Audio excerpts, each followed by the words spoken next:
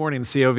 I'm excited to be with you through this playlist that we are continuing to offer as a church community because we want people to be able to engage with the sermon and children's ministry and worship and be able to know what's going on in the church, even though we will be meeting in person this week. But I want to encourage you also, as we are doing this playlist, that the people that come to the service and the people that watch it on the playlist, we can all kind of gather together on Zoom at 11:30 later today on Sunday. Today, we're beginning a new series called Why We Do What We Do, a behind-the-scenes look at Colossians, a letter written by the Apostle Paul to a church in Colossae, just east of Laodicea, which is a church we hear about in Revelation, about 100 miles east of the church of Ephesus. Both cities that were significantly better, better, but mostly bigger and more well-known in this time period than Colossae. Paul was probably writing this letter while imprisoned in Rome, which is the general consensus, even though Paul does not directly state where he is imprisoned during the writing of this letter.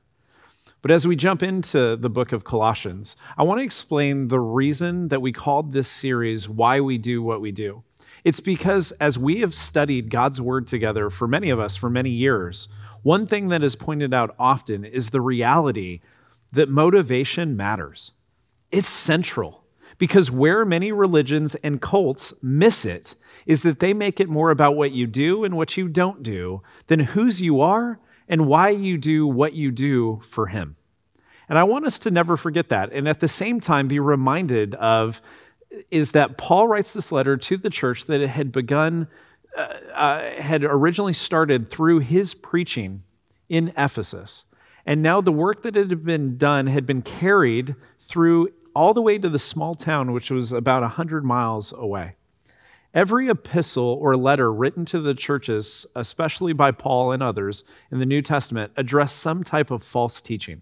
For many of the letters, they seem to have to correct Judaizers that believed you would have to keep the Jewish law on top of, by faith, trusting Jesus as Lord.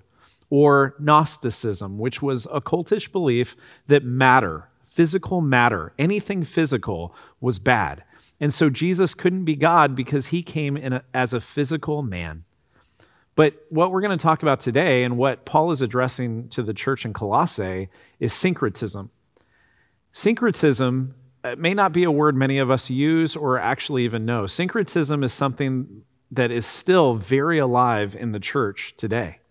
Syncretism was the spiritual practice of adding what you liked to your faith.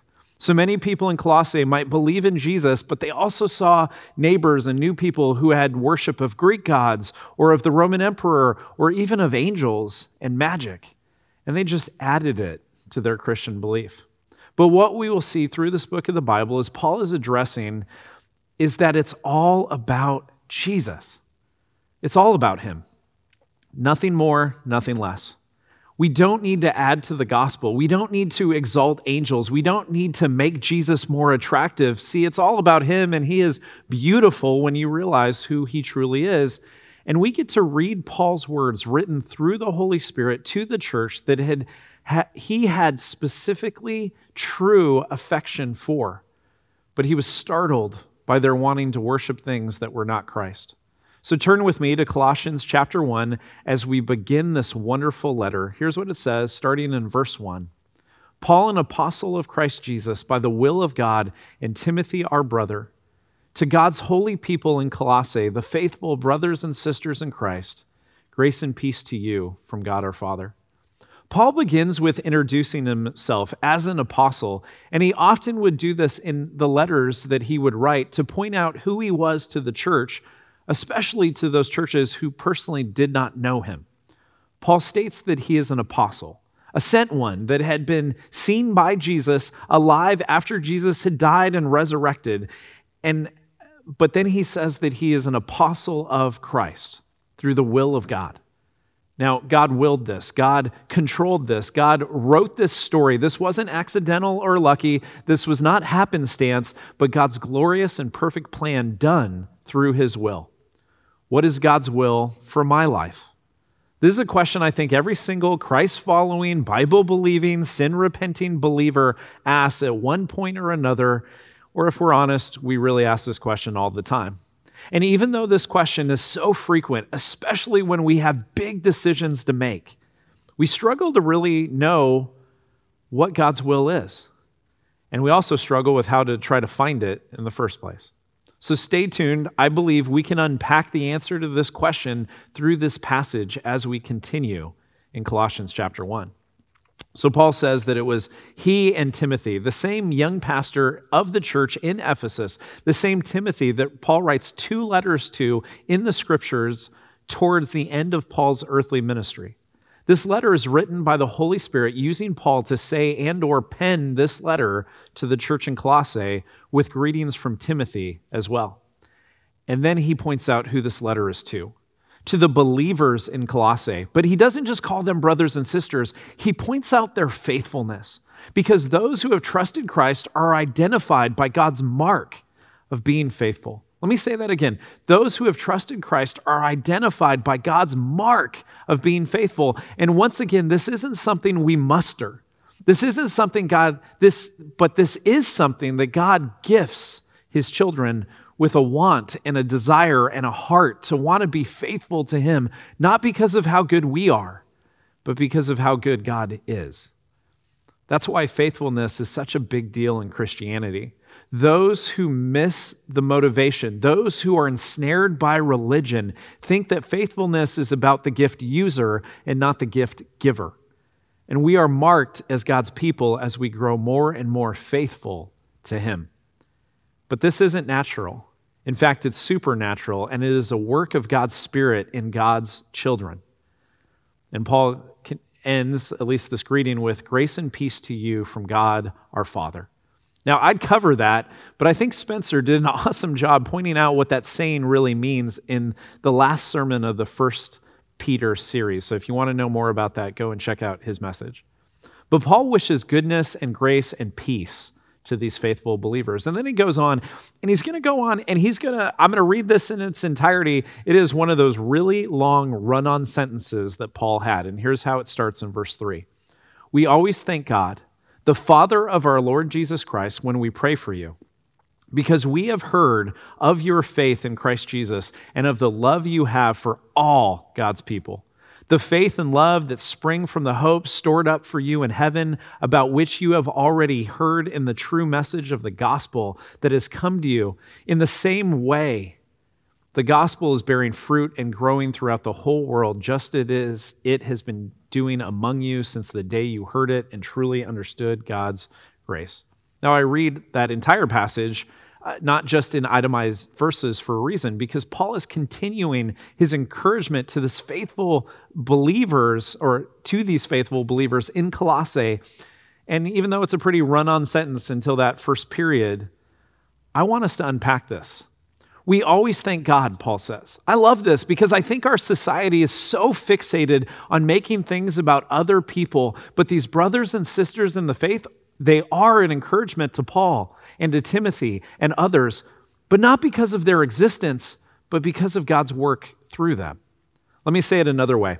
I love Pastor Mike. He is one of my dearest friends. He loves Jesus. He loves his family, and he loves the truth of the word, and he loves you. And he does things that are great for me and for my family and for the community. But you know what? He has breath in his lungs, not because he willed it, but because God allowed it. And so I give thanks to God for Mike. Let me say it another way. I love Barbara. She has been a part of this church family way before I was even born. She adores the traditions of the church. She loves music. She loves each of you, and she is flexible. But most importantly, she loves Jesus. She stayed on staff years after she thought she would retire because this new pastor who really loves change came on to staff. But she stayed, and I thank God for her and her friendship and her heart for this community. I know we tend to want to give credit where credit is due, but we often, in our idol-driven culture, don't give credit to God. We don't give credit to the Creator, but we exalt and we worship the creation, and that's some caveman ridiculousness, if you ask me. Oh, fire.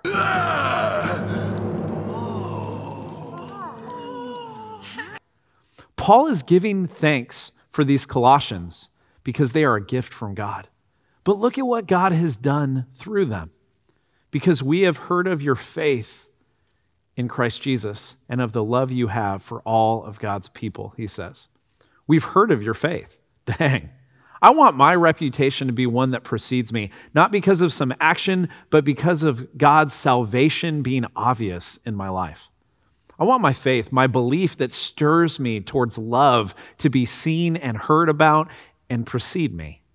And Paul thanks God for these believers whose faith is being talked about. And not just faith, but their love for all of God's people. All right, I'm out. Christians tend to irk me. Paul doesn't give us any concessions when it comes to, do we get to choose who is God's people? Nope.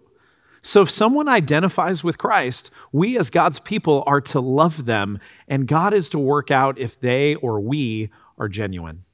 And guess what? If they aren't our brother, you're still supposed to love them. So we as followers don't get an escape clause if someone has bad behavior. And since we're not saved by works, we can't discriminate because of someone's work either.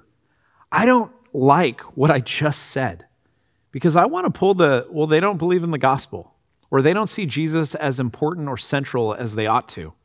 But guess what? I didn't get saved because of my impeccable theology. I got saved through my perfect Savior, and God is the one who does work in his people, and he changes us, and he transforms us, and he grows us to look more like Jesus. And so even if we don't have the same emphasis all the time, we are to love them. So I'd contend that Paul is making a pretty good argument for an example of what a Christian ought to look like, one whose faith is heard about, and love for God's people is apparent. Verse 5, the faith and love that spring from the hope stored up for you in heaven and about which you have already heard in the true message of the gospel. This faith and love that springs comes out of, catalyzed by our hope, stored up in heaven through hearing the true message of the gospel.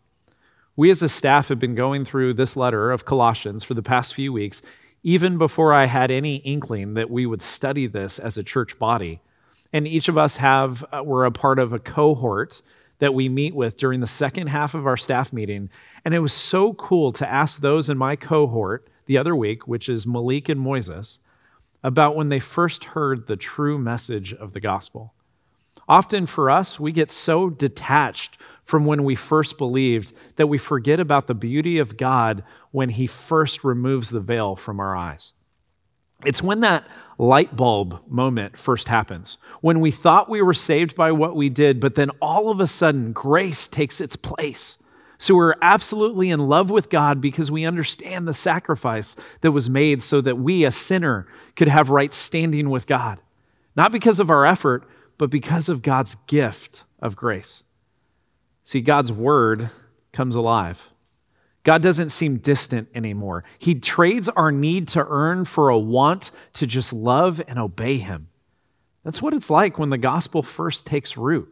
And for most of us, time and attrition and our sin tend to numb the excitement of this new spiritual reality over time. In verse 6, Paul says, that has come to you in the same way the gospel is bearing fruit and growing throughout the whole world, just as it has been doing among you since the day you heard it and truly understood God's grace. See, this gospel spreads. This gospel bears fruit. This gospel changes everything, everywhere, because it is available to anyone who has the ears to hear. Now, it's kind of difficult to make a correlation between a virus, any virus, and the gospel. But the thing is that we are relational people who in 2020 have been asked to find new ways to safely make and maintain relationships that most of us have really struggled with doing so during this pandemic. But the gospel can and does spread even more than an aerosol virus because it, as Scripture tells us, this message is all about a person who is the life and the light to all men and women who would believe. In 1 John, the book of 1 John, the Apostle John writes this in verse 1 through 5. He says, that which was from the beginning, which we have heard, which we have seen with our eyes, which we have looked at and our hands have touched, this we proclaim concerning the word of life. The life appeared, we have seen it and testified to it, and we proclaim to you the eternal life, which was with the Father and has appeared to us. We proclaim to you what we have seen and heard, so that you also may have fellowship with us. And our fellowship is with the Father and with the Son, Jesus Christ. We write this to make our joy complete. This is the message we have heard from him and declare to you: God is light. In him there is no darkness at all. And so we once again point to the fact that the message we proclaim isn't just a bunch of facts, but it is an invitation to know a person named Jesus, who makes it so dead people can come alive. Continuing in Colossians chapter 1, verse 7, you learned it from Epaphras, our dear fellow servant, who is a faithful minister of Christ on our behalf, and who also told us of your love in the Spirit. Epaphras started 3 churches in 3 cities that are very close to one another, in Laodicea, Hierapolis, and Colossae. And we see this in verses 12 and 13. Epaphras, who is one of you, in chapter 4, Epaphras, who is one of you and a servant of Christ Jesus, sends greetings. He is always wrestling in prayer for you, that you may stand firm in all the will of God, mature and fully assured. I vouch for him that he is working hard for you and for those at Laodicea and Hierapolis. Epaphras was a baller, but not him, the Spirit in him. So if your takeaway is that the Holy Spirit is a baller because he points to Jesus, I'm good with that. And Epaphras was someone who we believe came to faith through the preaching of Paul, probably in Ephesus. In Acts chapter 19, it says this, and starting in verse 1, while Apollos was at Corinth, Paul took the road through the interior and arrived at Ephesus. There he found some disciples. And that was the context, and so we're going to skip to verse 9. So Paul left them. He took the disciples with him and had discussions daily in the lecture hall of Tyrannus. This went on for 2 years, so that all the Jews and Greeks who lived in the province of Asia heard the word of the Lord. Epaphras was the one who began these churches, and as Paul proclaims, that Epaphras actually heard the gospel from Paul. What a testimony. For Paul to point out that they heard the true message of the gospel through Epaphras. I hope that this will be my legacy.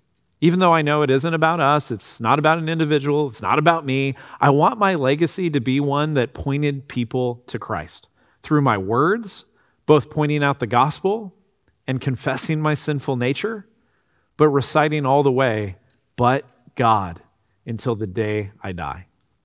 Back to Colossians chapter 1, verse 9.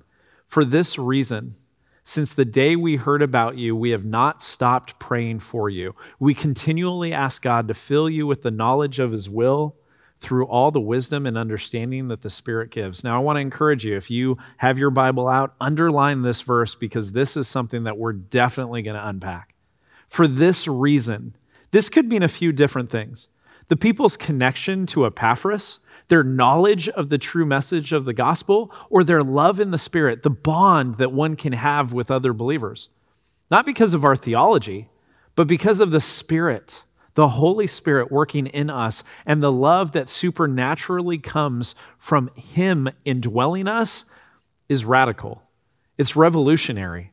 And it's what I think Paul is pointing to as they say that they have continued to pray for this church community. Paul is called a lot of things. He's the apostle of the Lord Jesus Christ. He's a church planner. He's an evangelist. But I think these words in Colossians really point out a pastor's heart for God's people. We've never stopped praying for you, he says. I don't know what increases your prayer life, but a pandemic, not knowing how to do things well as a pastor in a pandemic, and utter reliance on God through a difficult season has done wonders for my prayer life. And guess who the majority of those prayers are for? You. Now, I'm not saying that so you guys will pat me on my back. Stay 6 feet away. But I say that because it's true. You come to mind. Your families come to mind. Your spiritual and physical needs come to mind. And I'm so grateful to God that during this pandemic, we've stayed as a church body pretty healthy and untouched, at least by the virus that can affect any and everyone. But like Paul, I want to pray for you. I want to pray what he prayed for the Colossians. We continually ask God to fill you with the knowledge of his will through all the wisdom and understanding that the Spirit gives. Now think about this for a second. Knowledge of his will. What a blessing this would be to know at every turn you knew God's will. To not have to second guess your feelings or question your decisions, but to know God's will would be amazing, but it isn't always predictable. There's no formula that is simple. It's all about walking with the Lord daily, investing in and being invested in by the Lord in prayer and his word and worship, both musically and as a living sacrifice. And in all of our time spent with and in the Lord, his will and purpose becomes more and more clear, like knowing the body language of a spouse. Familiarity sets in as we spend time with him. But a lot of us want that magic pill. We want the formula to know God's will, but it doesn't work that way. It takes time and effort, and most importantly, relationship with God through his Son, led by his Spirit, to become more and more familiar with God. Reading his word, dissecting his word, not to become a scholar, but to become more and more familiar with God. But here's the thing, it's not just reading his word, because guess what? You and I can interpret the scriptures incorrectly based on our wants and based on our flesh.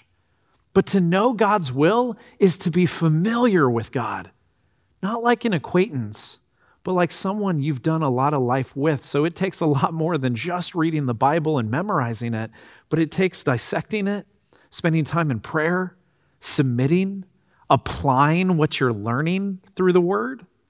In 1 Thessalonians chapter 5, verses 16 through 18, Paul writes to the church in Thessalonica, and he says, "Rejoice always.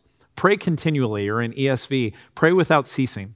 Give thanks in all circumstances, for this is God's will for you in Christ Jesus." This is not a formula to earn God's will for your life. This is God's will for your life, to be in relationship, to be more and more familiar with God as we rejoice, as we pray, and as we give thanks to him. This is what the Spirit of God enables in his people. In Proverbs chapter 3, verses 5 through 6, a phenomenal proverb says it this way: "Trust in the Lord with all your heart and lean not on your own understanding. In all your ways, submit to him." Don't miss that part. "In all your ways, submit to him, and he will make your paths straight." See, submission to God out of love makes us more and more familiar with God. So not only do we love God back in our obedience, but in our relationship with him, he becomes more and more normalized in our daily lives. So Paul prays that the Colossians would have the knowledge of the will of God through the Spirit of God. And he continues in verse 10 and says it this way: "So that you may live a life worthy of the Lord and please him in every way, bearing fruit in every good work, growing in the knowledge of God." Living a life worthy of the Lord. Pause. Because I don't want us to read this as earning or attaining, but as we study in just a moment, God is the one that qualifies us. We don't earn anything. Our relationship with God isn't because we did something awesome or because we're awesome or we bring anything to the table that would make us more desirable to God than the person next to us, but God being rich in mercy. Let me read to you how Paul says it in Ephesians 2. "All of us also have lived among them at one time, gratifying the cravings of our flesh and following its desires and thoughts. Like the rest, we were by nature deserving of wrath. But because of his great love for us, God, who is rich in mercy, made us alive with Christ, even when we were dead in transgressions. It is by grace you have been saved." So our worthiness has nothing to do with our goodness, but because of God's grace. And through embracing this grace, we live a life worthy of the Lord while pleasing him and bearing fruit in every good work that we do in obedience to our perfect and holy God. While growing in knowledge of our God, not just about God, but knowing him by walking with him and experiencing him and personally knowing God through our work and our obedience and our love. In Colossians chapter 1, verse 11, "Being strengthened with all the power according to his glorious might, so that you may have great endurance and patience, being strengthened, not based on our might and ability, but based on God's glorious might, so that we might have great endurance and patience. This is something that is not a gift based on our ability to be patient or endure, but one that comes from the Spirit, tested and refined through circumstance out of the abundance of the gift giver in God the Father. In verse 12, he continues, and giving joyful thanks to the Father who has qualified you to share in the inheritance of his holy people in the kingdom of light. And it is this Father that we give thanks to for the fact that he is the one that qualified us. We didn't do it ourselves, nor is the gospel about earning, but all because God, in his immeasurable grace, decided to make us worthy and qualified to do his good and pleasing will. You may have heard it said before that God doesn't call the qualified, but he qualifies the called. And there is truth to that. But we don't do enough to be called by God, to know and serve him. He shows off his mercy and grace by calling people who are not qualified by the world's standards or logic to be devoted followers of Christ. That's why arrogance and a relationship with God should always be in conflict. Because we cannot look to our abilities or earning potential as our reason for our status in the kingdom. It has always been and always will be unashamedly and unapologetically a work of God and his grace. And as we, as God's people, his holy and chosen people, get to share in the inheritance of our heavenly Father, we are a people, a family, a people who are in a kingdom of light, submitted to King Jesus King. Here's how we'll conclude, verse 13 and 14. For he has rescued us from the dominion of darkness and brought us into the kingdom of the Son he loves, in whom we have redemption, the forgiveness of sins. And this is the kingdom of light, which is in contrast to the dominion of darkness that every follower of Jesus has been rescued out of and into the kingdom of God, led by the Son in the flesh, who God the Father loves and has gifted to us as the King of the kingdom of God, in whom we have redemption through the forgiveness of our sins because of Christ's payment of his life. So my prayer for us as a people is simply that we would become more and more familiar with God so as to know his good and pleasing will for our lives. Our motivation matters. We can do a lot of religious activity and never, ever really get to know God. I'll spare you the story. Many of you have heard me tell it before, but like when I met Steph Curry, I knew of him, but I didn't know him. I could tell him all of his own stats. I can tell you his stats, but I didn't know what he was really like. And for far too many of us, we feel the same way about God because we are so focused on knowing a lot about him regarding his word and being able to regurgitate it. We don't sit with him. We don't pursue him. We don't want to be with him just for him. When I was 20 years old, I came to faith, and my future wife, Erin, stood on the stage of a worship center similar to the one behind me. She was helping lead worship, and when I felt as if God, in that moment, as they were singing Shout to the Lord, I felt as if God put his arm around me for the first time. And when that happened, I saw my blonde future wife singing. We were just friends at the time, but I got to know her better and better. And at first, it wasn't because I wanted to date her, but actually because she was good friends with a girl who had just broken up with me. That's a different story for a different time. But stay with me. Erin and I began a friendship that was not romantic. We got to know one another. We spent time with each other. We communicated often. And over time, I fell deeply in love with Erin Lee Deal from the Cupertino part of San Jose. I remember what it was like in our early years. And here's the truth. I wouldn't trade 17 years of marriage, 4 kids with a 5th on its way, 9, about to be 10 different moves, 3 dogs, way too many cars, and a lifetime of memories built up thus far for anything. You know why? Because I am so familiar with her. I know her body language. I know how she tends to respond to things. I know her likes and her dislikes. I know how to push her buttons, but I also know how to affirm her in the way that she likes. By the way, this isn't one of those ways. But my point is, I know her because of the effort and pursuit it takes to know someone. And I do it because I have fallen more in love with her as I've gotten to know the good, the bad, and the not so pretty things about a person who is my person. Our relationship with God is considerably more important than even my marriage. Sorry, babe, but I know you feel the same way. And it isn't a read a verse each day, say a prayer at night, go to church once a week kind of relationship. It requires pursuit. It requires a daily dying to oneself. It requires sacrifice. It requires faith. That time spent with God, that even though I can't see him all the time, is worth it. Because as you do, as we do, you become more and more familiar. You become more and more close to. You become more and more consistent with the God of the universe who saved a wretch like me. So COV, I pray for you. And us, that God would fill you with the knowledge of his will through all the wisdom and understanding that the Spirit gives, so that we can walk in God's will, obeying him through the Spirit-inspired love and show off his goodness with sharing the most important message the world could ever hear, that we're not good, but God qualifies us and makes us his own through the person and work of his Son, Jesus. And as we pursue Christ, we look more and more like him, and we know him, and we get to be more like him significantly over time. That's my message. And I want to encourage us as a community that we can respond in a bunch of different ways. In this playlist, there's going to be an opportunity to worship right after this. I'd encourage you to get into a posture of singing worship and be prepared to praise our Lord.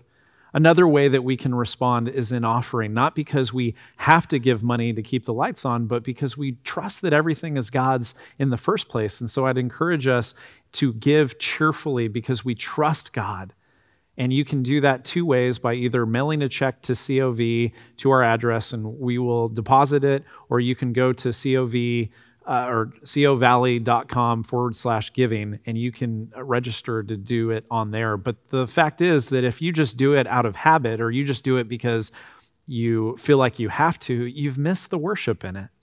It's an opportunity to worship God because we understand that everything that we have is the Lord's. And when we give a percentage back, we are just showing that we do not live this life for our money or our pleasure or what we can attain, but we understand that the gospel is all because of grace. And so it's easy to give back because God first gave to us. So I'm going to pray for us.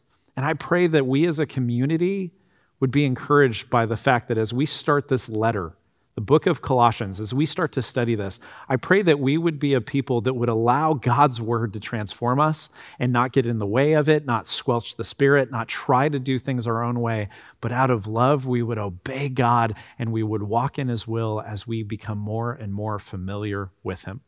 So let's pray. If you don't mind, would you, wherever you are, even though it's pre-recorded, would you close your eyes and bow your heads with me? Father, I thank you for each person who is watching this playlist. And I pray, God, as your word comes alive in my life, I pray that it would continue to do that in those who hear this. I pray for those that are yet to truly repent of their sin and turn to you, God. I pray that you would give them the faith to do so, and they would trust you and chase after you with all their heart, and that they would tell somebody and be discipled. And Lord, I pray for this offering that we trust that you're going to use, God. We ask that you would use it to grow men and women and children more into your likeness, that we would use it with good discernment, your resources for your kingdom. Thank you, God, for your people that want to pursue you in a bunch of different ways. And I pray that your will would be something that is obvious to more and more of us as we chase after you. We love you, Jesus. In Jesus' powerful name, amen.